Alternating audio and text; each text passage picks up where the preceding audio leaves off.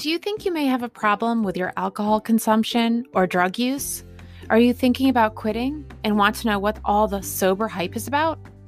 Are you in recovery and chose to tune in for some inspiration? Whatever the reason, I'm so grateful you are here with me today. My name is Sarah, and I am the creator and host of this podcast. I spent most of my life drinking, and eventually I realized how alcohol was negatively impacting my life in many ways. One day at the age of 39, I decided I was sick and tired of feeling sick and tired, and I reached out for help. I have been sober since 2012, and it has changed my life in ways I never imagined. I am so happy that I got the chance to live a more comfortable life, free of the chains of addiction. Today, my life just keeps getting better. Sober Gratitudes was born out of the desire to recover out loud so that others could see the hope in sobriety. In each episode, I speak with a recovered alcoholic or addict who shares how their life changed for the better after they got sober. I welcome you to subscribe to my podcast to hear these amazing stories of people from all walks of life.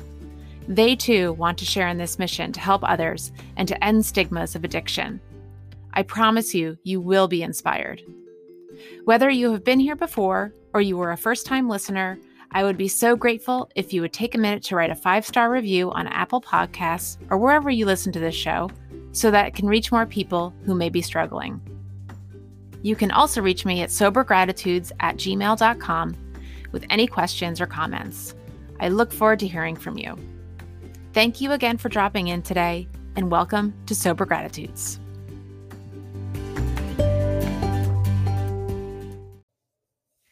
Hi, everyone. Welcome to Sober Gratitudes, Season 2, Episode 4. My name is Sarah, and I'm your host of Sober Gratitudes. I am so happy today to have a really funny guest on my show. Her name is Ange, and she identifies herself as non-binary. She's a stand-up comedian, a teacher, and hosts an amazing and hilarious podcast called Sober During Crisis on Podbean. We have just such a great conversation. It's my first episode that I do on Zoom where we are actually looking at each other, and it just adds a whole other element to the interview. It wasn't really an interview. It was more just a conversation. And so if you have time to go for a long walk today, or you're just chilling out on the couch, just put your feet up or get your walking shoes on or running shoes on and enjoy the conversation. Ange is so funny, and we just talk about a lot of different things. So sit back and enjoy.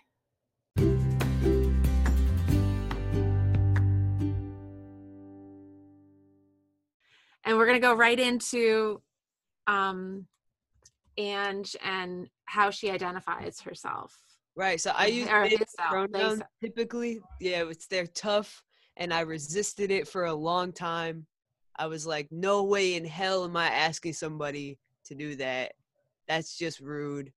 I really bought into this idea that like my gender confusion and truly just like inability to conform, because it's not like I didn't try, it's really, if you saw a picture of me in high school, you would not recognize me, because I was like, the last time I wore a dress was my senior prom actually, and I did the whole thing. My hair was all done up, and I mean, to me, gender expression, gender identity, and biological sex really are 3 separate things, and mine have never really aligned with what's normal, right? So if we think of normal as if you're born female, then usually like you're a girl, you're girly, you have feminine ways of expressing yourself. If you're born male, you're a boy, you're masculine, you have more masculine ways of expressing yourself. And then we all know people who, they're a tomboy, right? We all know like people that are exceptions to the rule. And the fact of the matter is the rule is not a hard and fast rule for everyone. So there are just some people and some traits that everyone has that don't fit in with what we would think of as typical for that gender. So what your assigned gender is, it doesn't always line up. And I can think of so many examples just using my niece and nephew alone, where it's like, oh, he likes dinosaurs and she likes Barbie dolls, but sometimes it's not always like that, right? It isn't one or the other. And that was my experience growing up. When I was like literally 4, I just didn't see myself the way other people saw me. I remember crying when my mom would make me wear dresses just because it didn't make sense to me. Like, I didn't like pink and all that. Like, even just normal gender signifiers like that just didn't make sense. I liked baseball. I played football in middle school. I was the only girl in the whole league and stuff because that's what I wanted to do. And it didn't make sense to me that somebody was telling me, oh, you can't do that because of your female body. It's like, what? Yo, can I cuss on here? No, of course. Yeah. I'll just like, put explicit. literally, I would be like, fuck you. Like, I do what I want, but like, you know, within reason, obviously. I don't litter. But, good job. You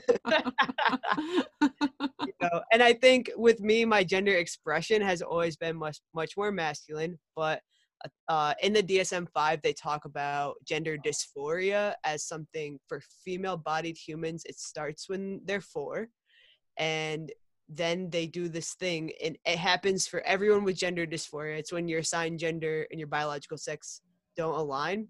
So anyone that feels that, they usually have a period of kind of trying to fit in their preteens where they will like what I did, makeup, hair. I spent so many hours of my life straightening my hair. Dear Lord, I can contour like a motherfucker, but those things just never like fit me. And I pushed it down. I was raised Catholic, so pushed it down, drank over it. You know, I figured out I was gay pretty young, but really me, like, as in like I like women, but like me liking women to me didn't even matter as far as like my gender stuff, because even the girls I would like a lot, or the girls I would date, a lot of them were straight, and that didn't make sense. I'm like, how are you straight anyway? So like there's stuff like that would happen and it would confuse me further. But as I've like progressed in my journey, I pretty much figured out that I'm non-binary, which basically means I just don't, I'm like right in the middle. My gender expression's confusing for some people. Are often really confused about my gender, and I'm just like, bro, same. Like, trust me, like I'm also confused. Like, so I do a lot of jokes about it and stand up, and getting sober helped me to start processing and being okay with asking people to use they them pronouns and stuff like that. So that you use they them to refer to I just yourself? started. It's been a leap of faith because it's tough. It's tough to ask. It's a tough ask. Yeah, but you know what? God, there's courage in that. So much courage. And then scary. Healing. It's scary. People are like, you fucking snowflake and shit. I'm like, I know, right, bro? I'm like, I'm mad annoying. I was like, I want to punch me too. I'm soft as fuck. Like a dikey couch pillow. I'm just decorative. You know? There should be a name. There should be something other than she and he now. Like, I feel like there should be like another pronoun coined. There's Zay is one. I can't. Oh, really? But I don't use it. Again, I think I'm just too mainstream in the sense that like I want to be accepted, and there are parts of me that I haven't been able to let go of wanting to be accepted without compromising things. So for me to ask somebody even to use they them pronouns has been a trip. For me to go, oh, by the way, can you refer to me in a way you might refer to an alien? Like, to me, like, you know what I mean? Like, it's another leap. It's another step that I'm not ready to take yet. But yeah, they do have Zay. I don't know. Jesus used thee, thy, as far as I know. Really? Thee, thy, thou. No, it's a joke. Okay. It's my gullible side has that's a popped up. For my Bible people out there. I'm not a Bible thumper, so it's just don't get it. To do with me as thy will or whatever. Oh, right. The bondage of self. Yeah. Well, I get it from like, the big book and all that. Hey. Yeah. Not promoting it, but so you're relatively new in sobriety, would you say? Yeah, I got a year on June 18th. I had 1 year. So my sobriety is June 18th, 2019. How do you feel? I feel great. I've had lots of sobriety dates before, so I really try not to overly focus on number of days I have or what my date is, and more so focus on the day-to-day recovery. Yeah. And that helps me take the pressure off myself, you know, because my sobriety date was October 31st, 2013. I loved that. To me, that was very aesthetic of a date to have. Like, ooh, 10/31/13 looks beautiful on paper. And unfortunately, that didn't stick. So I've tried to take away the the pressure of having, you know, just living the day, living the moment. Yeah. But yeah, I feel good. That's awesome. Well, congratulations. 1 year is huge. So this is the first time you've gotten to 1 year? No, it's not. Set. Okay, so what's different? Exactly, but it's not set. Yeah, well, of course, so a lot of us, we have, you know, I'm in a program, and I, before my program, I was trying to get sober on my own constantly. So I consider myself like not a first time winner, you know, like I was constantly trying to get sober using, you know, my own programs, you know, and making up on my own. So like, you know, the fact that we're alive is a miracle, right? That we're here now and we've got some, you know, for me, like I know that I couldn't get sober on my own. I needed help. So that was that was the end all be all in terms of getting sober. So what for you, what was the thing that, what do you feel is different this time? Yeah, that's a great question. And I appreciate you reflecting about, you know, it not being a first time winner, but also realizing like asking for help was the solution. I think that's, you know, I did it quote unquote on my own, meaning like I have been crisis and I have done IOPs and inpatient and stuff like that. But what was different about this time was I actually voluntarily went into a treatment center, a full-time inpatient treatment center. I did 30 days, and it happened that this particular program takes a holistic approach. And so while we did do classes and they did bring 12 steps in at night, the 12-step meetings were actually optional, and the classes we did were a lot more of a full approach to teaching about recovery and the brain and emotional regulation. All sorts of good tools in there. And then in the afternoons, we did activities. And so for me, getting to do stuff that I just didn't realize I would enjoy doing things sober. And that's what that program helped me to realize, as well as giving me 30 days to get myself together. You know, I cried a lot. It was a lot of crying. Oh, yeah. But oh, my gosh. Oh, God, just the bottom of the barrel. Like I fucked up everything. Like, oh, jeez.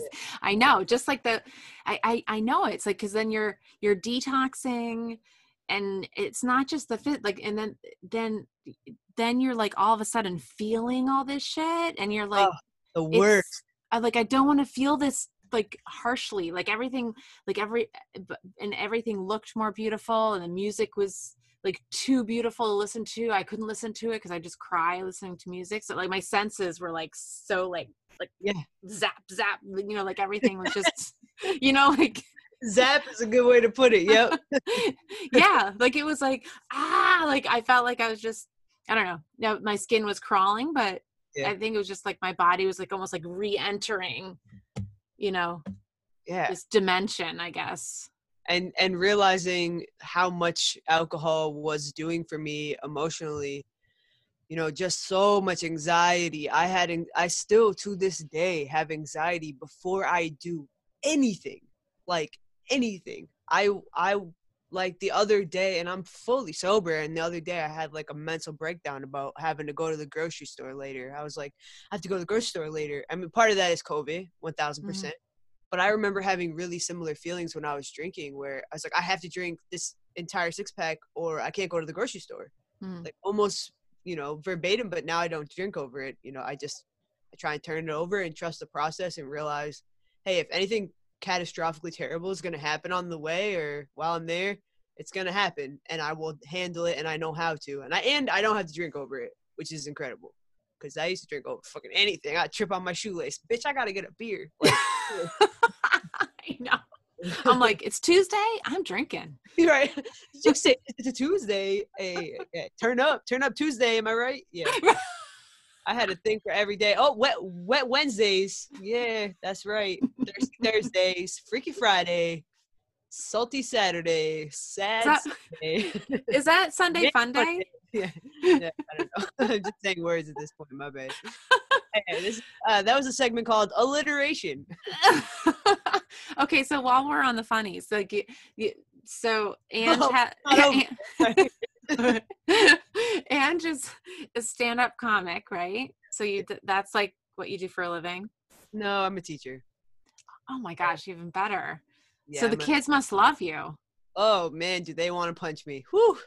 What? Yeah, I am annoying. No, because I'm very, very strict. I believe discipline is how people get educated, and that's why I need to get out of teaching. Actually, is that my belief that discipline is so important, and my knowledge that that's what kids need to actually to push themselves to succeed. I don't mean ridiculous consequences. I mean rational, restorative justice consequences with discipline and structure that an adult provides. And because of that aspect of my personality, it's really hard because I can't be goofy with them. The second you're goofy with a 15-year-old or a 13-year-old or a 10-year-old, because I've done 5th grade, 7th grade, 9th grade, the second you're goofy with a child, they will immediately take that as a sign that they can just be goofy and disregard your directions. And especially because I'm not a family member, right? I'm a random 5'4" white female. There's not a lot of trust in that I'm gonna guide them in the right way, so I have to be really serious. And I hate it's such bad cognitive dissonance because I'm a goofy person at my core. I just can't, when I'm in the classroom, I have to be like somebody that and by the end of the year, I can definitely be relaxed, but it's a long year. It's a long ass year if you crack a joke on the first day. Yeah. Whew. And if that's like your default, then I can see. Yeah. Oh, it's bad. I do a lot of jokes about teaching because I think it's so hard to just be constantly on guard all day. Yeah. I can't imagine. Like, I have a whole new, I've always admired teachers because everyone growing up said to me, "Oh, you'd be a great teacher." I'm like, why do people say that to me? Like, no, I don't want to be a teacher. I suck at it. Like, I tried it after college. I'm like, And so I just really like the patience and the organization. And the thing is, I can't add 2 + 2 sometimes. Like, I could never help my sons in their 3rd grade math. Well, you can thank Common Core for that. Teach you the way. Your face. We could have a whole other podcast on that. Oh my God. Why we hate Common Core. I actually, as an English teacher, I really appreciated some of what it was trying to do from because it forces kids to not just answer who, what, when, where, why questions, but to get evidence and make substantial claims and support it with evidence from the text. It just it makes kids have to have a deeper understanding of what they're reading.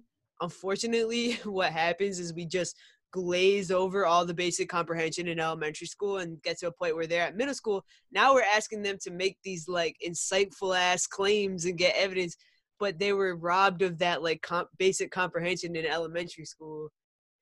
So, and phonics, they took phonics out, and so they took, I don't know why I just got on that soapbox of all soapboxes. Well, education's big right now, because it's distance learning, or what are we going to do in the fall? We won't know till the 11th hour, I think, but it's just crazy. And so are you teaching distance learning right now? Okay. We're in summer. So okay, so you're I'm actively applying to new jobs. Actually, I'm actually trying to work at the rehab I went to because it's right down the street. I just moved over here, and that's awesome.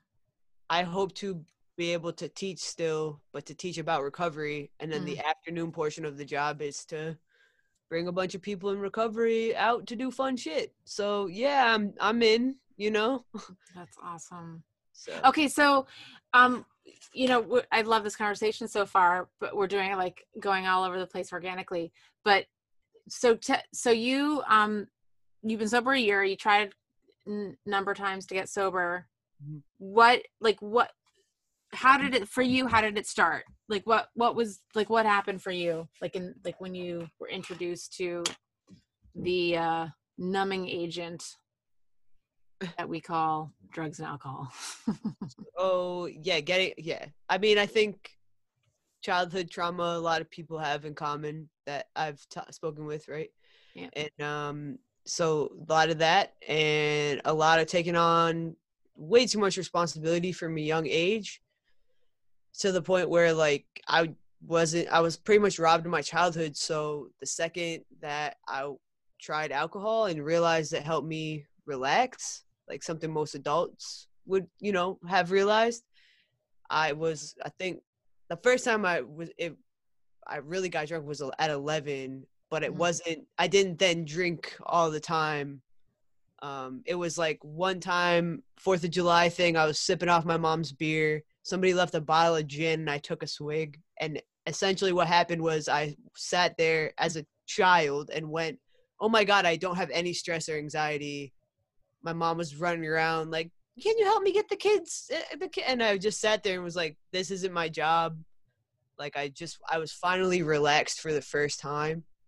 And then several years later, I think 15 or 15, I started like really drink, and I was all about just chasing it, trying to get it. I would steal it, whatever I had to do. And then pretty much, it was like I was a puker. I never knew my limits ever. And obviously along with drugs and stuff that comes with it, it's just the bottom rises up to hit you, as they say. Yeah. So on the outside, things were looking pretty good though, which was extra confusing.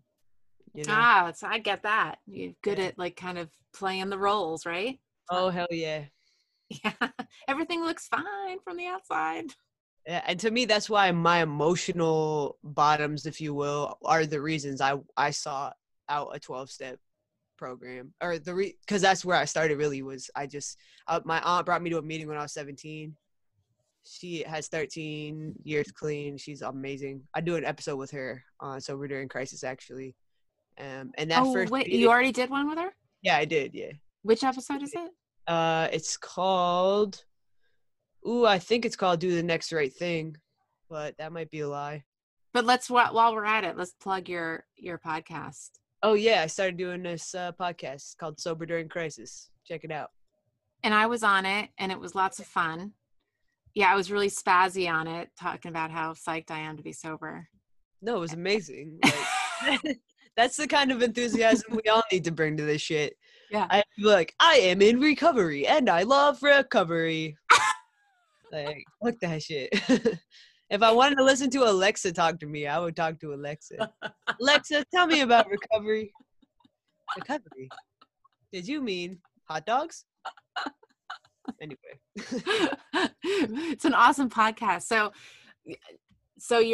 That's awesome. It's a fantastic podcast. So everyone go listen to it. Subscribe and give it 5 stars and write a review. And 6 stars if you can. 6 out of 5. That'd be great. Oh, there's 6 available? No, I'm just lying. Oh my God, here we go. Gullible. You found my gullible button. It's because I flips between the serious and goofy too much. I know. It's a flaw. It's truly a fatal flaw. No, it's a gift. I think it's a real gift. I know other sarcastic people who do that. So now that I know that, I'm gonna have to really pay attention. But I'm I love sarcasm if it's done with I love sarcasm.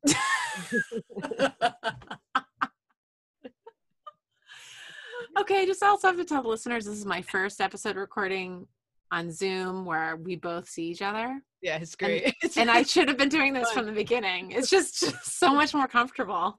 I also have rubber face, which is as somebody told me that, I taught in the South for a couple of years. I was a teacher in Nashville. And they always came up with the best ways to describe, they would call me a Yankee a lot, which I thought was offensive and might still be offensive actually.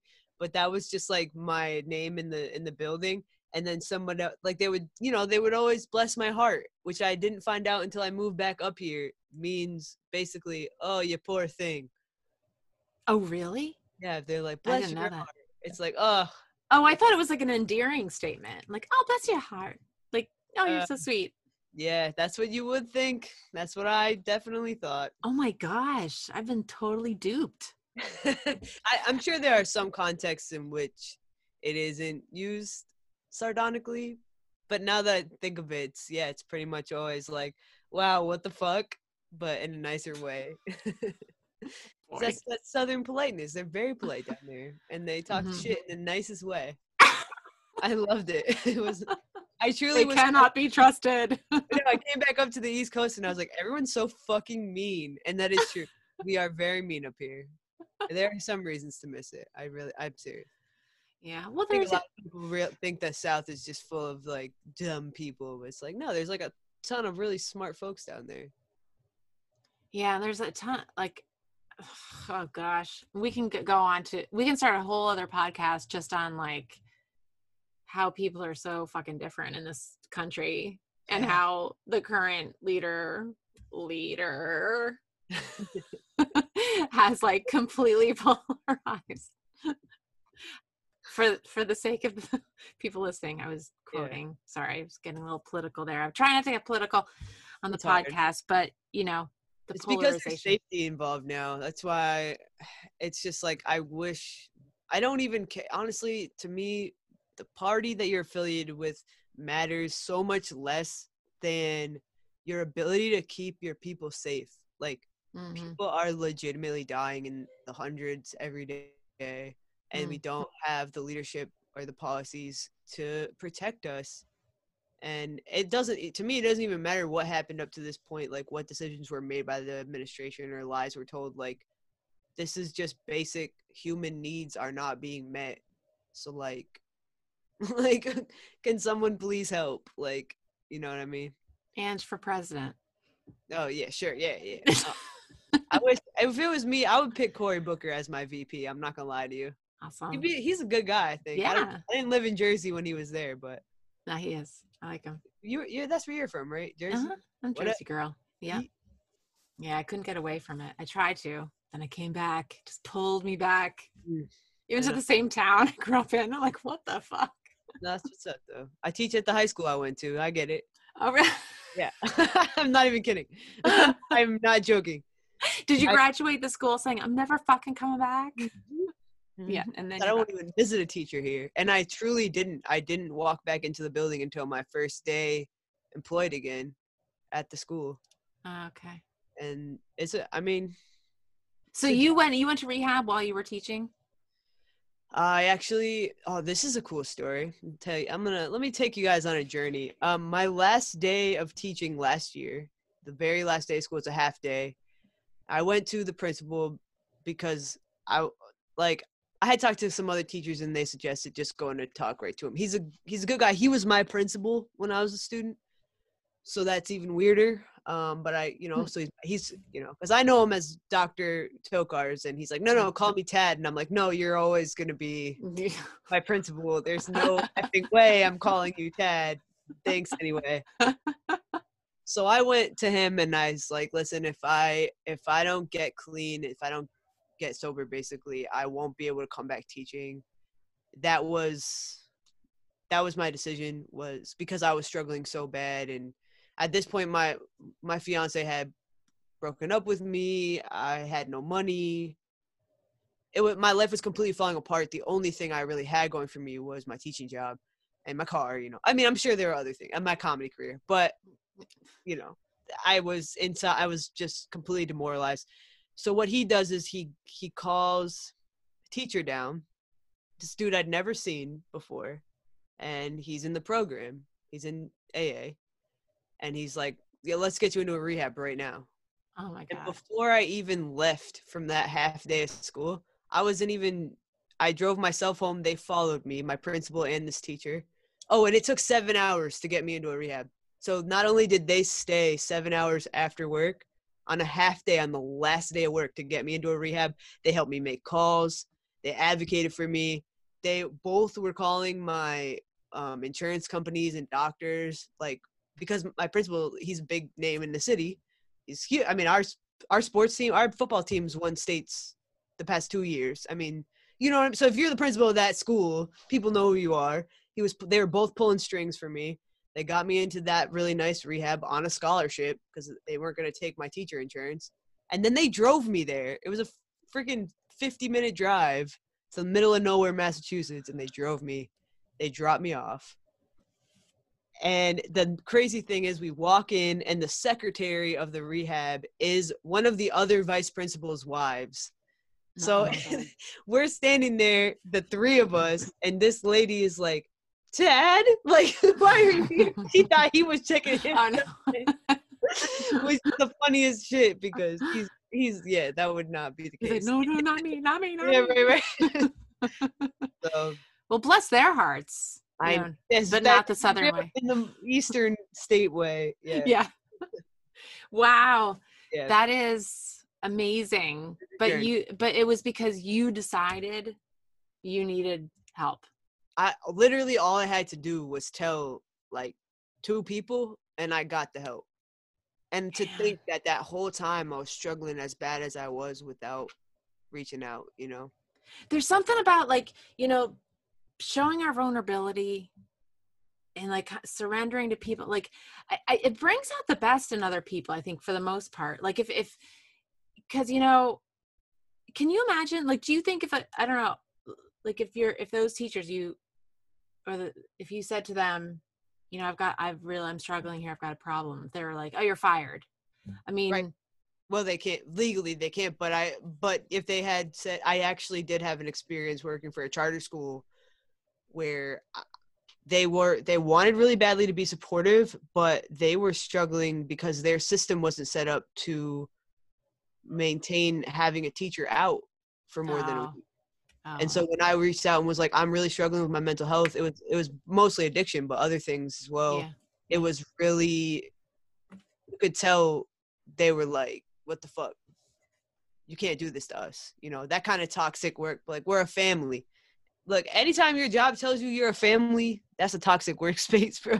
Like, you're not a family. Like, a family is where you go on Christmas. Like, come on. Yeah. Well, so that's so awesome then. The 7 hours, man. And then you were there for how long were you there? A month? 31 days. Yeah. And so you purged a lot of shit there, huh? Yeah. I was in the detox side for 7 days, which is shitty because it's terrible. But yeah, I did get to forge good enough relationships with the employees that I convinced them to let me skip programs in order to watch the Women's World Cup. And I'll say, best shit I ever did. I was like, this is important to my sobriety. But it was, though. I was so invested in the women winning the World Cup. And then when they had the World Cup final, this is how you pull strings, I made it so no one had to go to class, so everyone in the whole place could watch the women's soccer game. Oh my God, Ange for president. Look at you pulling like all these things. I said, you would have done this shit you would have done this for the Super Bowl. Tell me you didn't do this for the Super Bowl. And they canceled classes for the Super Bowl. So I was like, we're in the fucking World Cup. So don't tell me it's any different. Wow, Ange for president or district attorney. Oh, lit. That'd be lit. I do think about going to law school sometimes, but I don't. I'm already in so much debt from school. Oh, that sucks. Yeah, I'm grateful to have a job still. I am still employed as a teacher until I officially get something else. So, yeah. So you started this your podcast, which was awesome. Now, how has that been for your recovery? Like, amazing. I call people all the time now. Yeah. I wasn't like a caller.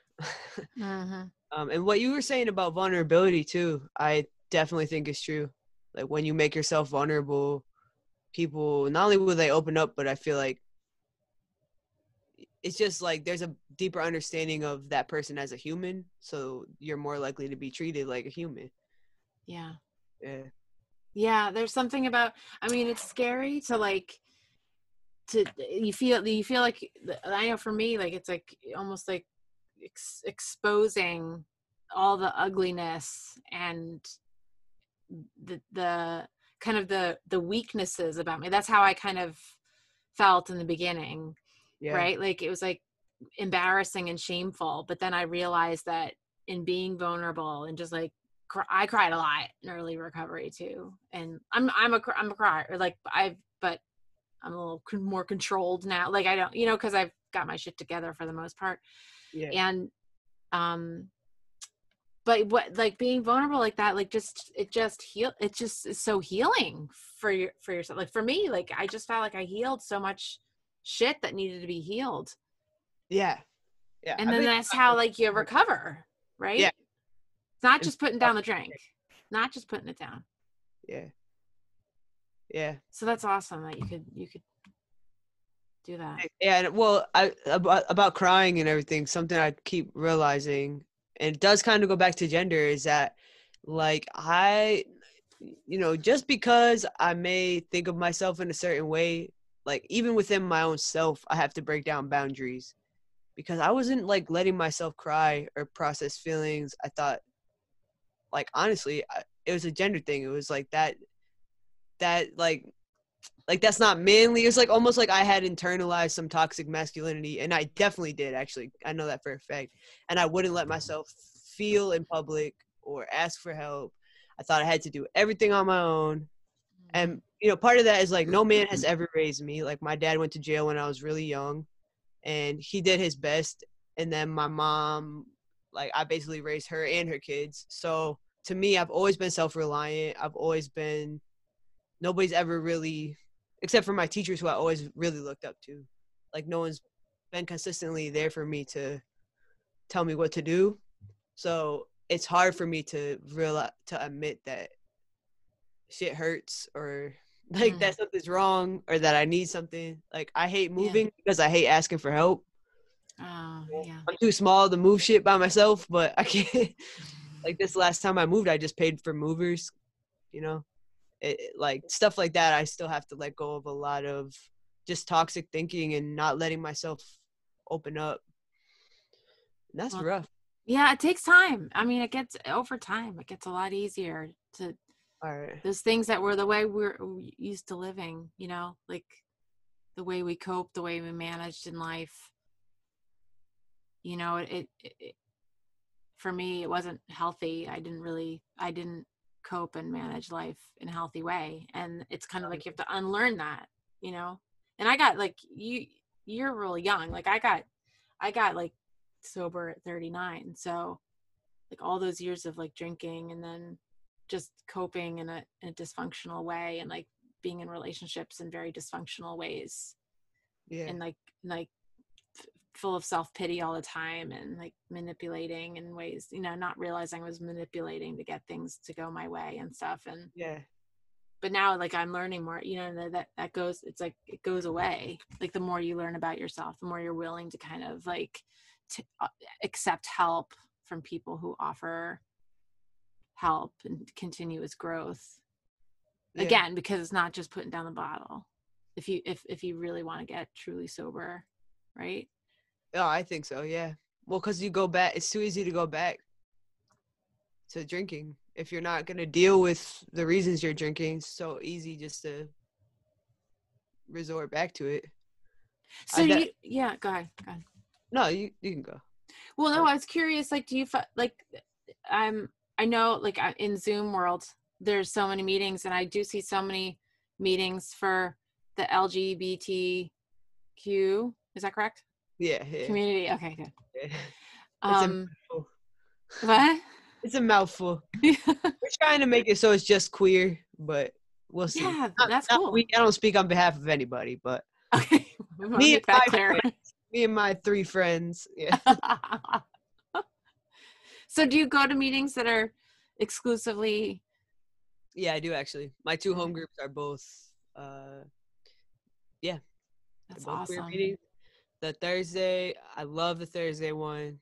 Anybody can message me for these. I'll give you the Zoom. It's just they're great. Yeah. Yeah, go to Thursday and Friday, and I chair them both sometimes. No way. That's so great. Fun. The service part has become fun now. Partially because I got used to hosting open mics, and then that all fell off. So now I host Zoom meetings, and who knew the 2 things could be so complementary.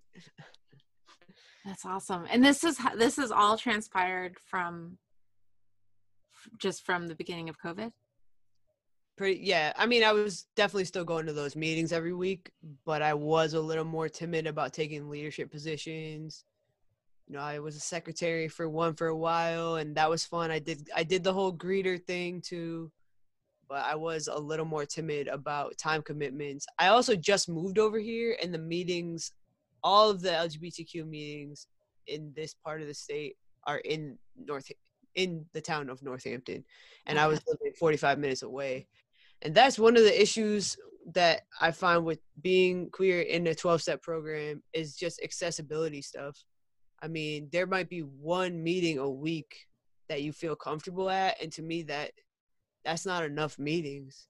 No. But I do run into issues sometimes. I hear all the time, you know, men sponsor men and women sponsor women, and that's just super confusing for me because, like, I don't know.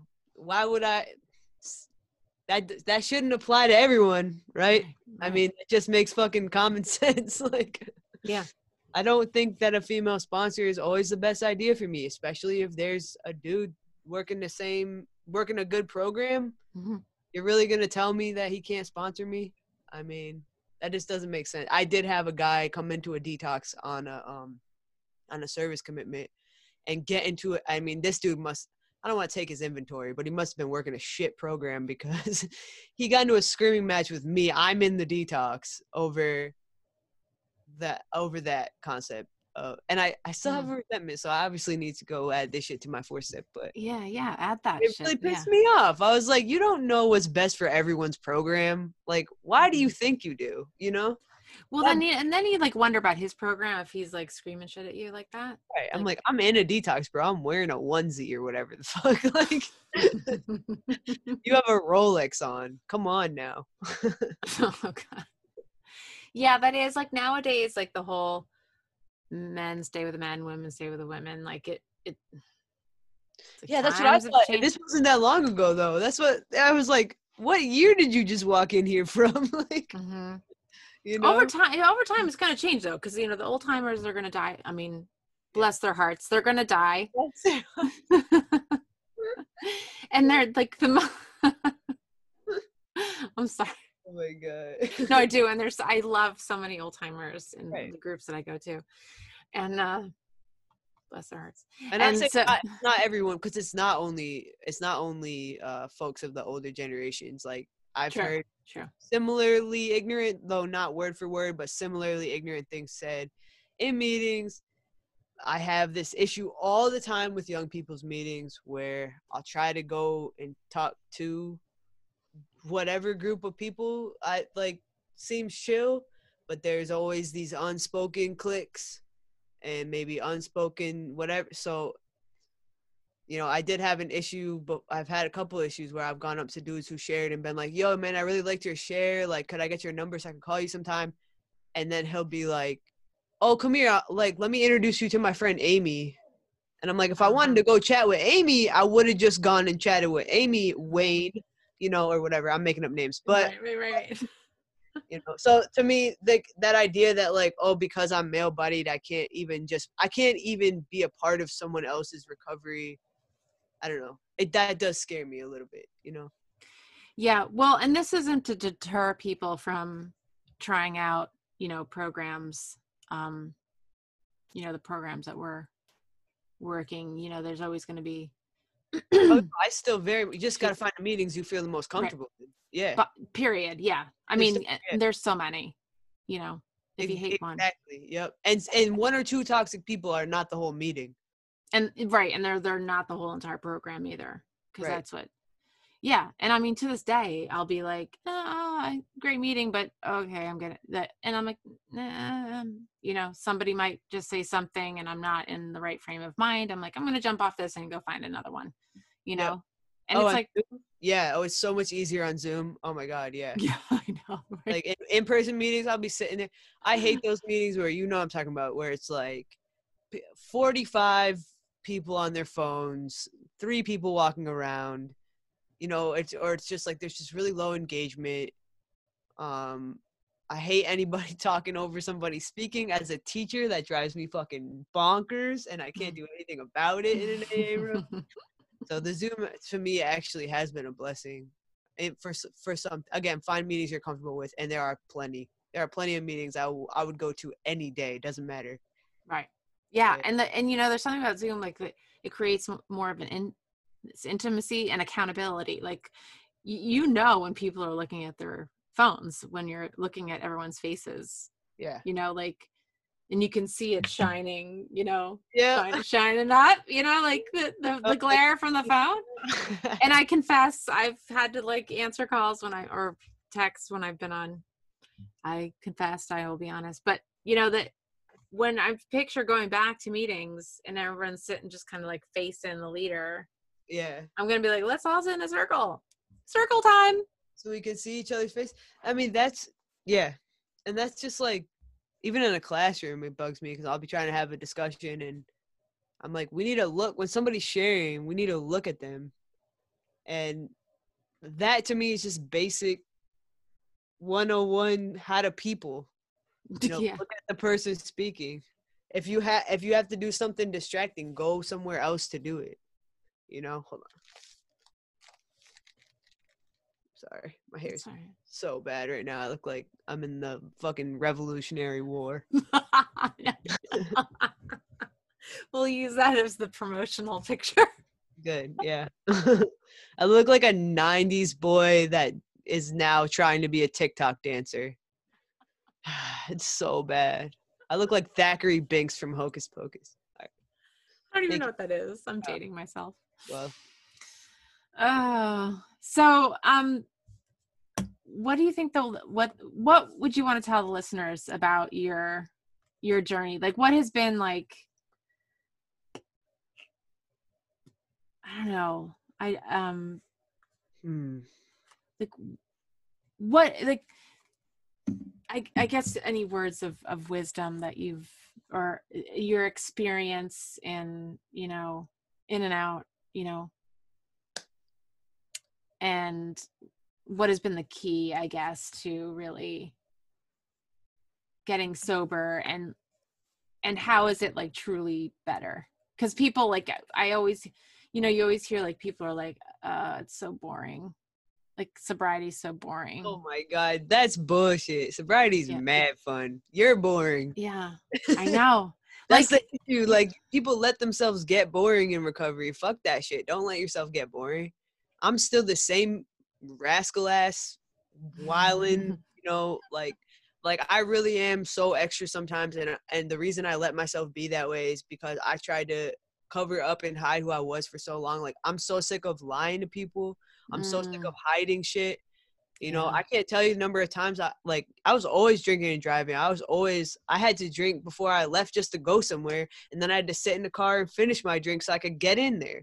And now I just, fuck that. Like, I'm not going to run around and hide who I am from anyone. So if people don't like me, that's fine. They don't have to talk to me. I work my program the way I work my program, and I'm myself, and then anything I can do that's, as long as it's not dangerous to my recovery, I do it. I didn't stop doing stand-up comedy in bars just because I stopped drinking. Why would I do that? That's the community I have around comedy is like super supportive of me being sober. There's awesome. Sober people everywhere. You just have to open up and say, like, no one will give you shit for being sober either. That's not a thing. Well, nobody asked me, like, a lot of people know I'm so, like, I've been like putting myself out there on Facebook and everything, and because I'm just like, fuck it, this is who I am, and my whole life like is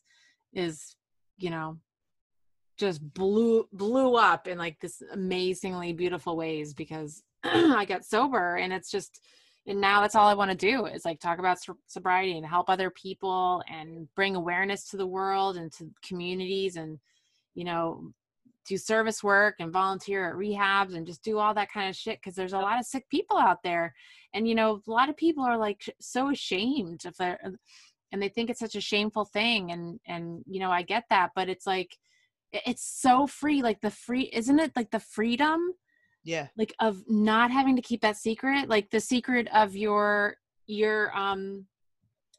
journey with gender, I don't know if that was like, was that something that went along with coming out with your sobriety, or was that before? I mean, that one's got layers. That one's got layers for sure. I think coming out about being sober has been an ongoing process. The hardest part is that I will relapse. I've relapsed a lot. I've gotten 3 months, then gone out for, 6 months. Then I get 2 months, go out for 4 months. And that was my pattern for a long time, from 2012 until 2019. I mean, and even in there, I was sober for 2.5 years at one point. And like white knuckling it? No, I was working a program, but okay. I had like a medically induced manic episode because I had a lot of depression still.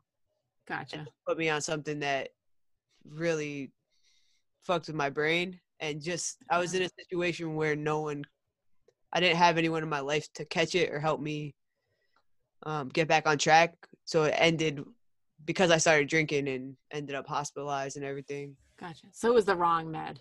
Oh, hell yeah, by a lot. And and that was a really dark time because I had 2.5 years sober.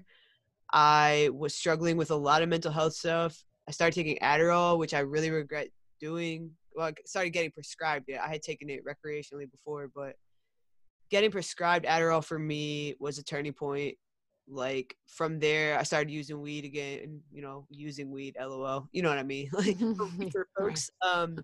But, and then from there, it wasn't, then I got on this other new med, and within a couple of weeks, I was drinking to manage everything, and it was just a slippery slope. I wasn't going to enough meetings, and I didn't have enough community, so there weren't enough people to run things by. Yeah, so having the time I do now, I just got kind of lost. I forgot what I was about to tell you. Well, we were I was kind of all over the place with questions about like just what words of wisdom would you offer a listener, like somebody who's struggling, maybe somebody who's struggling with their sexuality. Hope, Yep, that's right. As far as gender and coming out about being sober and everything. So basically, long story short, it's been a journey, and there have been times where I've posted about my sobriety and then relapsed and felt so much shame, just like shame on top of shame, because I felt like I was letting myself down. I was letting other people down.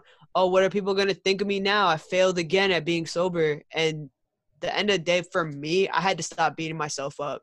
I had to stop just hating myself and start doing. Like, stop thinking about how much you hate yourself and just start trying to walk the life in recovery.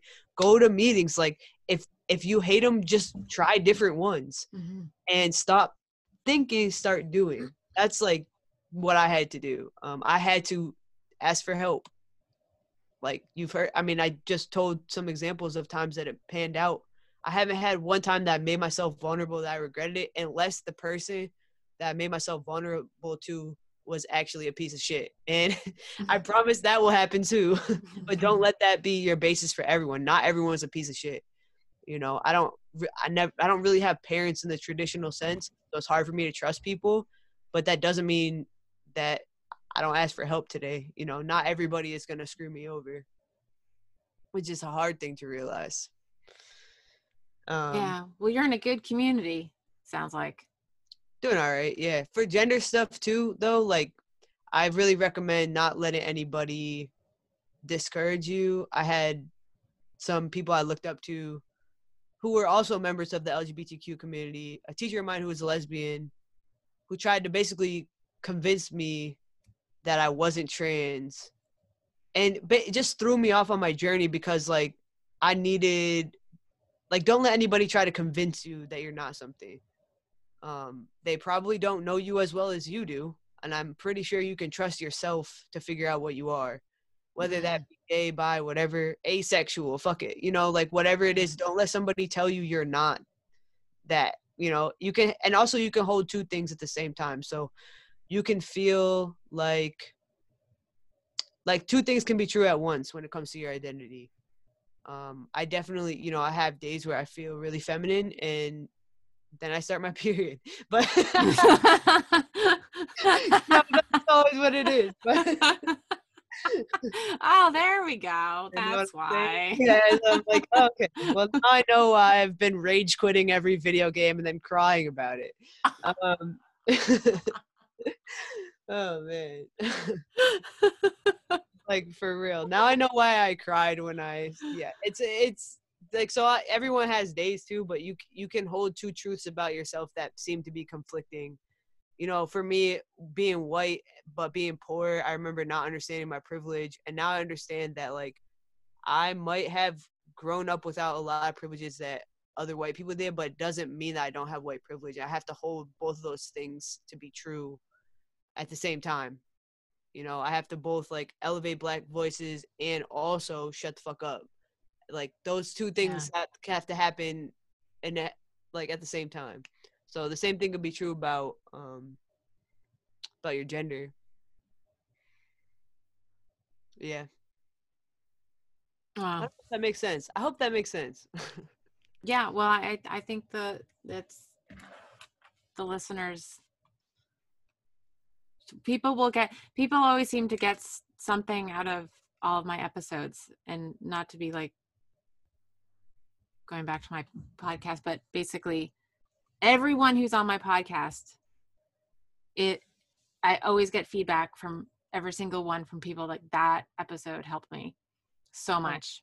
That's amazing. And like that, and that is like the best fucking feeling ever. Like I cry. Like there's been a couple that have been like mind blowing, like, yeah.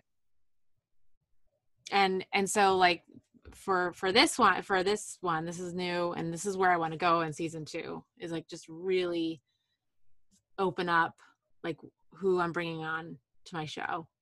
Mm-hmm. Because there's so much identities and that kind of stuff. Yeah, like everything, like, you know, because like I'm gonna you know, I had an interview with somebody who talked a lot about trauma and addiction, you know, that, you know, and you know, that now with you, like, I don't know, we didn't really get into it that much, but I don't know how much about your gender I don't know if you were ever in this can I say confused? Like I'm still actively in that stage. Okay. So like I have no fucking clue. I know non-binary's way of saying, I don't know, somewhere in the middle. Like, okay. But the fact that you're not drinking over it today, that's like, oh yeah, something to celebrate, you know? Because we've all got shit, right? We've all got shit that we have to deal with, you know, things of our past or things that are going on that you can say, I'm going to drink over, and it just makes it worse, you know?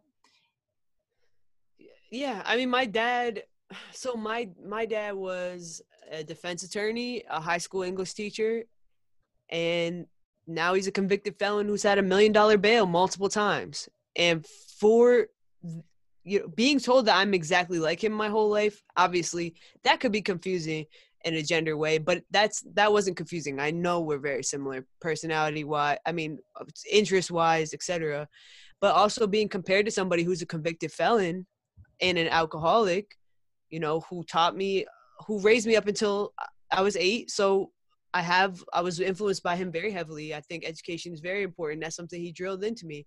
And then this is a person now, if I want to accept the collect charges from, you know, to talk to him in jail, you know, but a lot of time, I mean, he's very mentally ill. And he doesn't get the help he needs. Right. So something I learned from him and from watching him struggle with addiction is that, like, if I want to be like him, I can be. If I want to continue to scam people and abuse women and be off the rails and say, like, I can continue to use if I want, at this point, because I have been given the gift of sobriety. So now it's a choice. Mm-hmm. But I did have to ask for help to get there. Right. So now that I have this gift of sobriety, I actively make a decision every day. Like, I'm not picking up today, no matter what. And to me, that lets me continue to be useful to society rather than be behind bars, because it's really not that incomprehensible for me to follow in the footsteps of the, you know, the person that's supposed to be leading by example, you know, and you know, if that makes sense, right? Yeah. Yeah. It's to have that choice. I mean, that's the thing, like that we have choices today where, like, the chains of addiction are gone. Yeah. So we have the choices, and I have the choice. I could go out and go get a bottle of wine and drink it right now. but hell no, I'm not gonna do it. It would be worth it for like literally 1 minute, and then I would be like, why did I do that? Oh yeah. Like, you know what I mean? Yeah. Like there might be the smallest fraction of an amount of time where that, because I have to admit to myself, there are times that it looks great. I'm just glorifying something, or I'm just awfulizing my sobriety, which is really easy to do. Like that, going back to the bored thing, like, yeah, a lot of times if I'm bored, it's because I'm scared to take a risk and try something new that I've been wanting to try. Mm-hmm. You know, maybe I have anxiety about it, or, you know, like there are definitely days when I'm like, man, I could use an escape from reality. Then I go for a walk. Like, then I meditate. Mm-hmm. Then I read a book. Mm-hmm. Then I play a video game. Like, I literally just put on a podcast and go do the dishes. The best advice I ever got was, if you feel like you're about to drink, just take a nap.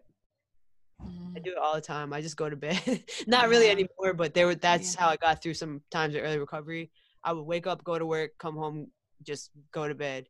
And sometimes you have to do that. Obviously, go to meetings, talk to people, and build a community. But there are going to be days when you feel like, if I leave my house right now, I'm about to go to the Packy, or sorry, that's what they call it in Mass. The liquor store. Yeah. The what? The Packy? The Packy, yeah. I've never ever heard that. I'm not Catholic, so I don't know. No, not Massachusetts. Oh, it's a Massachusetts thing. Yeah. Okay. But also it is a cat. Yeah, well, a lot of us are Irish Catholic or Italian Catholic, Puerto Rican Catholic. There's a lot of Puerto Ricans here. Yeah, so I would say, like, you know, if I feel like that's what I'm going to do if I leave the house, just go to sleep. Yeah, because we're detoxing for a while, longer than for a while. Yeah. I think I napped for the first 7 years of my sobriety. Oh, thank God you said that. Yeah. I always... Adderall has no withdrawals. That's bullshit. Adderall definitely has withdrawals. I was sleepy for 9 full months. Jeez. I finally just started getting my energy back. We're going to find out in 10 years that Adderall is worse for you than cigarettes. Watch. We're going to find out it causes all sorts of shit. Or they already know and they're not releasing it. You know, you got. Well, it's like that with alcohol. I just saw this article about alcohol, like, is a drug, and that, like, just the way that the government lied to everyone about cigarettes. Mm-hmm. They're lying to us about alcohol. Yeah. I mean, alcohol is a drug, you know. It's got to be so. I just think of hand sanitizer, and you're telling me this shit kills COVID, and I used to put this in my body. Like, I know. I know. It's just like, oh God. Sometimes I'm just like, man. Yeah. What did I do? I should say kills COVID on surfaces, because that makes it sound like you can drink to kill COVID. Oh my gosh, that is a myth. I was reading an article. It's a myth that if you drink, just like, not sanitizer, but if you drink alcohol, it will kill the virus. Yeah. Folks at home, that is not true. Yeah. Please don't do that. And I can pull up that article. There's some weird fucking myths about coronavirus and alcohol. There's I have to pull up that article. It was good, because I was like, people are believing this.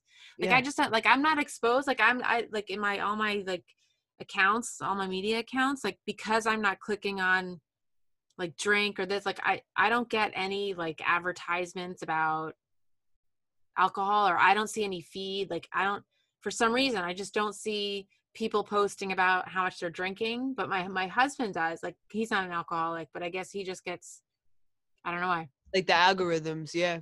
I guess Facebook knows I'm an alcoholic. In recovery, yeah. In recovery, right. So, like, they know not to, like, they don't want to trigger me. I'm just kidding. You can, and this is also something I figured out in early sobriety, you can go into your Facebook and actually customize what you get ads for. So I was still getting ads for breweries and nightclubs, drink specials and everything. So I had to go in. There's a way to do it in your settings. That's cool to know. Okay. But, you know, if like again, about triggers, just real quick, like, I don't really like that word, because when people say, I was triggered by X. Well, no, you chose to drink over X. I mean, if you're drinking over a trigger, you're your recovery needed to step its game up like 2 months ago. Right. Exactly. Yeah. Because that's the last thing. I mean, the world is, at this point, let's just call it what it is. The world is ending. I'm still not going to fucking drink. I don't care if I know we're about to die in an atomic bomb blast. You think I'm going to you think the last thing I'm going to do is drink? No. Like, well, I'm dying sober. Fuck that. Like the world is literally crumbling around us. And like, that doesn't, to me, you know, and that sounds pretty dramatic, but you know, to me, that's not an excuse to drink. Nothing's an excuse to drink. If you want to drink though, you're gonna, so you'll find an excuse. Yeah.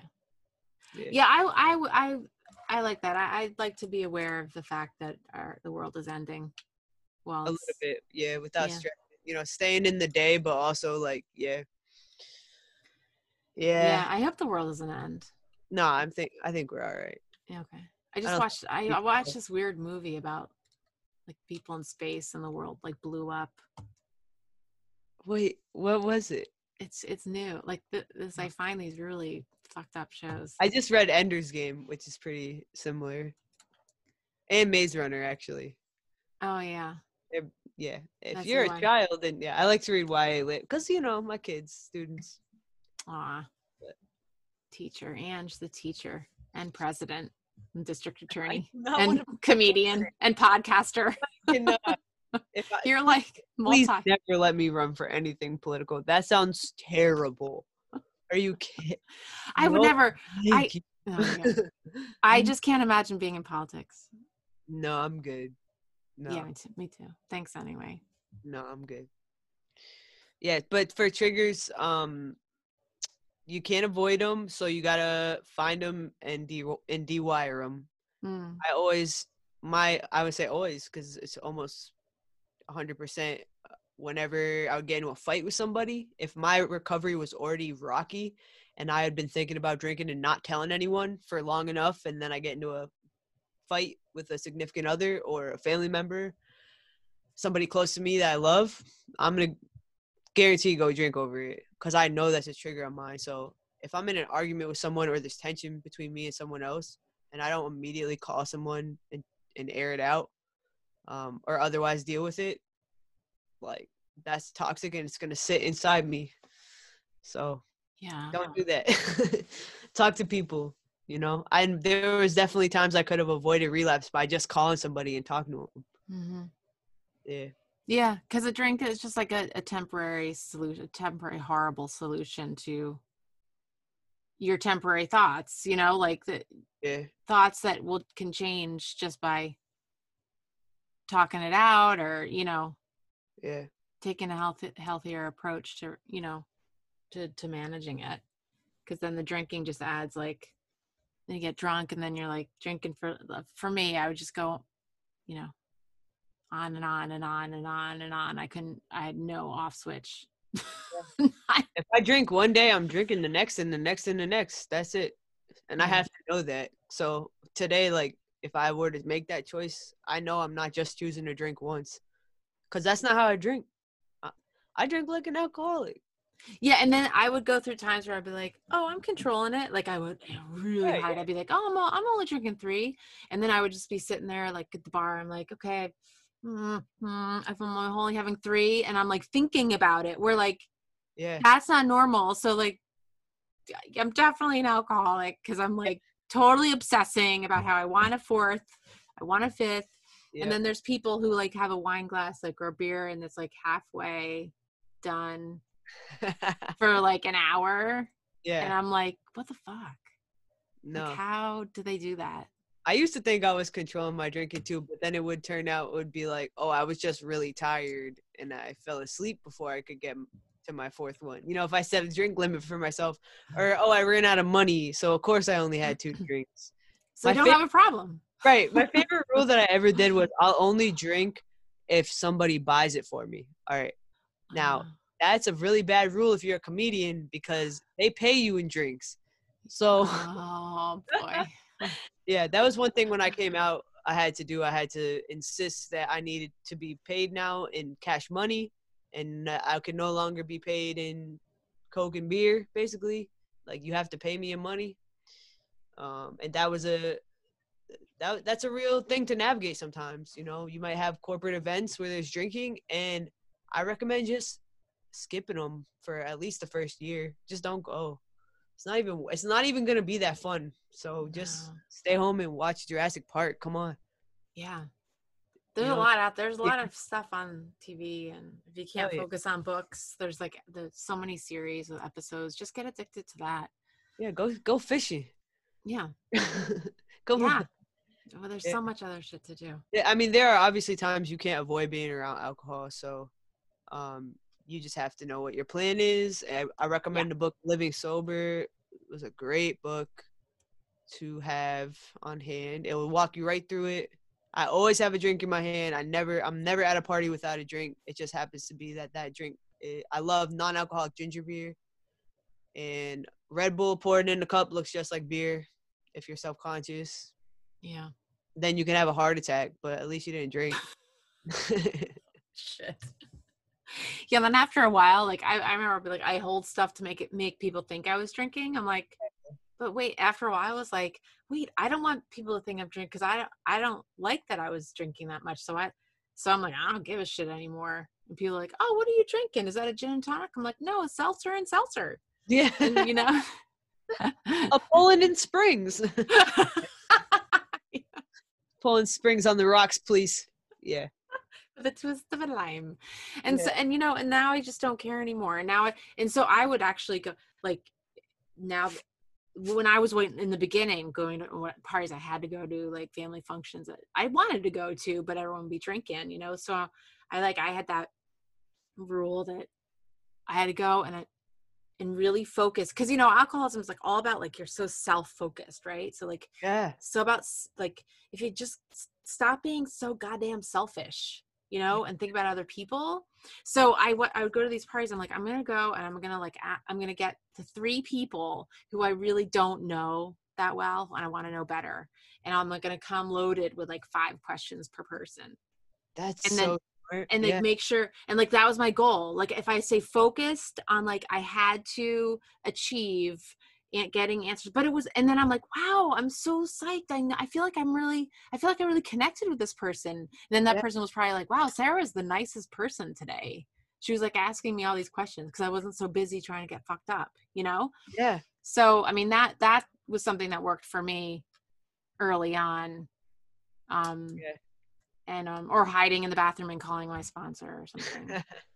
Yeah, I would always make sure you have a way out too. Like, yeah, that's huge. Because if you can't leave somewhere and you end up stuck there, I mean, that is, for me, because that is a trigger for me, is being stuck. Mm-hmm. I used to hate feeling constricted, and with the start of COVID, that's why I started Sober During Crisis. I was so freaked out by not being able to go to my meetings in person. I couldn't physically go into work because the schools were all closed. Yeah, I couldn't see it, and even my family, because a big part of me getting sober was me recommitting to spending time with my family. And for me, that's my sister and her kids. And so once a week I would go over and play with them, and that was so important to me. You know, I wanted to be sober and be active in their lives and be active in my sister's life. And so losing that too, like, that was really hard. So that's why I started going, like, I bet I'm not the only one struggling. You know, I can't possibly be the only one with this awkward number. Like, I had 8 months sober, which is like just enough time to forget how bad it was, and not enough time to really have all new solidified routines and habits. Like, like sobriety still wasn't coming 100% naturally to me. So talking to other people about what they're doing to stay sober and what their program is like, I mean, it's lit. A lot of people are doing the same shit, but sometimes I get a new resource or a new way of looking at sobriety and recovery that I'm just like, thank God I'm doing this. Like, yeah, it's awesome. It's so smart of you to do that. Like, I mean, it's like a form of self-care what you did, starting the podcast. And then you're in this, like, you're not in a competitive niche of podcasting, because we all want to promote each other's podcasts, because we just all want to help each other. I know. I was so happy to have you on the show. You were my first person who also has a podcast guest. If that makes sense. I did one last night with the guy who helps run the Buddhist Recovery Network. I didn't even know he had a podcast. I just found him on Sober Instagram and hit him up. So it, stuff like that happens. Like you realize like, oh my God, there's a whole community of people that want to talk to me about their recovery and that want to hear about mine. What a beautiful thing. No one used to give a shit about me. Are you serious? I was a ghost in the corner trying to get drunk so that I could have a personality, Well, you have a great personality. So I didn't know that before. I thought I was, I was always drunk. So I didn't remember if I did. If I made someone laugh, I didn't know. Well, now you know when you make people laugh. That's better than like being a blackout. Oh yeah, I used to think I was gonna get sober and not be funny, but I realized too. I used to record my comedy sets because I didn't remember what jokes I did, so I would record them, watch them back the next day, and be like, "Oh, that was a pretty good set." It turns out you can still be funny if you're sober. You're even better at it because people understand you the entire time.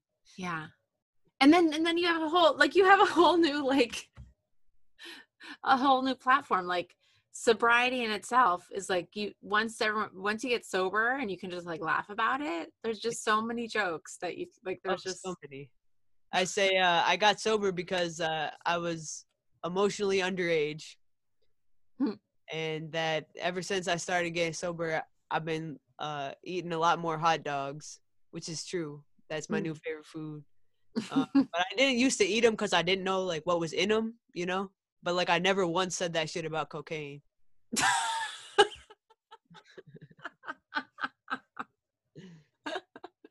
And then I do this. This is my favorite. I'm wearing basketball shorts, but I'll be like, I'll be like, hold on. I'll be like, I'm getting a performance here. That's great. This is free performance. Like, man, I've definitely been eating. I really let myself go to the mall. Check out these new clothes. Okay. And I do make weird faces like that. All right. Well, good. Okay, so this is the longest interview. It's been so great. Wake up, everyone. I hope you're not asleep. I know. My bad. Yeah, no, this has been so fun, and I think I'm going to make it a requirement that we do face-to-face when I do. Yeah. And so like if you have any recommendations for other people to interview, let me know. Yeah, for sure. Yeah, same to you actually. Send anybody my way. That'd be awesome. Yeah, because I think I know people who I mean, because people come to me, they want to talk about their recovery because it keeps us sober, right? Like when we talk about like where we were and how much better things are, and how we can't imagine going back to where it was. Right. we have to remember. We have to keep sharing. We share the stories. Like, somebody can hear a story and that can be like, oh my gosh, that I'm going to rehab now because I just heard that story. I heard that story on that podcast or on right. Sober During Crisis. You're not alone. Like people are not alone. It's so many of us. I used to think people that were sober were just different caliber of people, and I could never be like them. And now I hear myself talk. I'm like, who the fuck is this? I know. Man, well, thanks so much. Maybe we'll have a part 2 of this episode. Oh, yeah. When COVID's over. Rate, review, and subscribe, everybody. Yeah, please. The reviews are helpful because then it spreads our podcast. Isn't it the algorithms, like when you write a review and it makes it like more visible to people? Yeah, let's go with that. I don't know how it works. It's a mystery to me. It's a true mystery. Yeah. Okay. Well, good luck with everything, and we'll stay in touch. Yeah, for sure. Thank you, Sarah. It was good to see you, or I guess good to talk to you again. Good to see you. Yeah. So this was so fun. Yeah. So fun.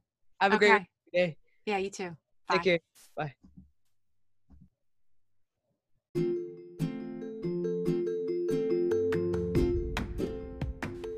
Well, that's a wrap on this episode. Thank you to my guest and all of you for listening. I hope what you heard inspires you to look for and recognize the gifts of sobriety. Sober Gratitudes, a podcast dedicated to delivering messages of hope through true stories of recovery. A sober life is possible if you truly want it.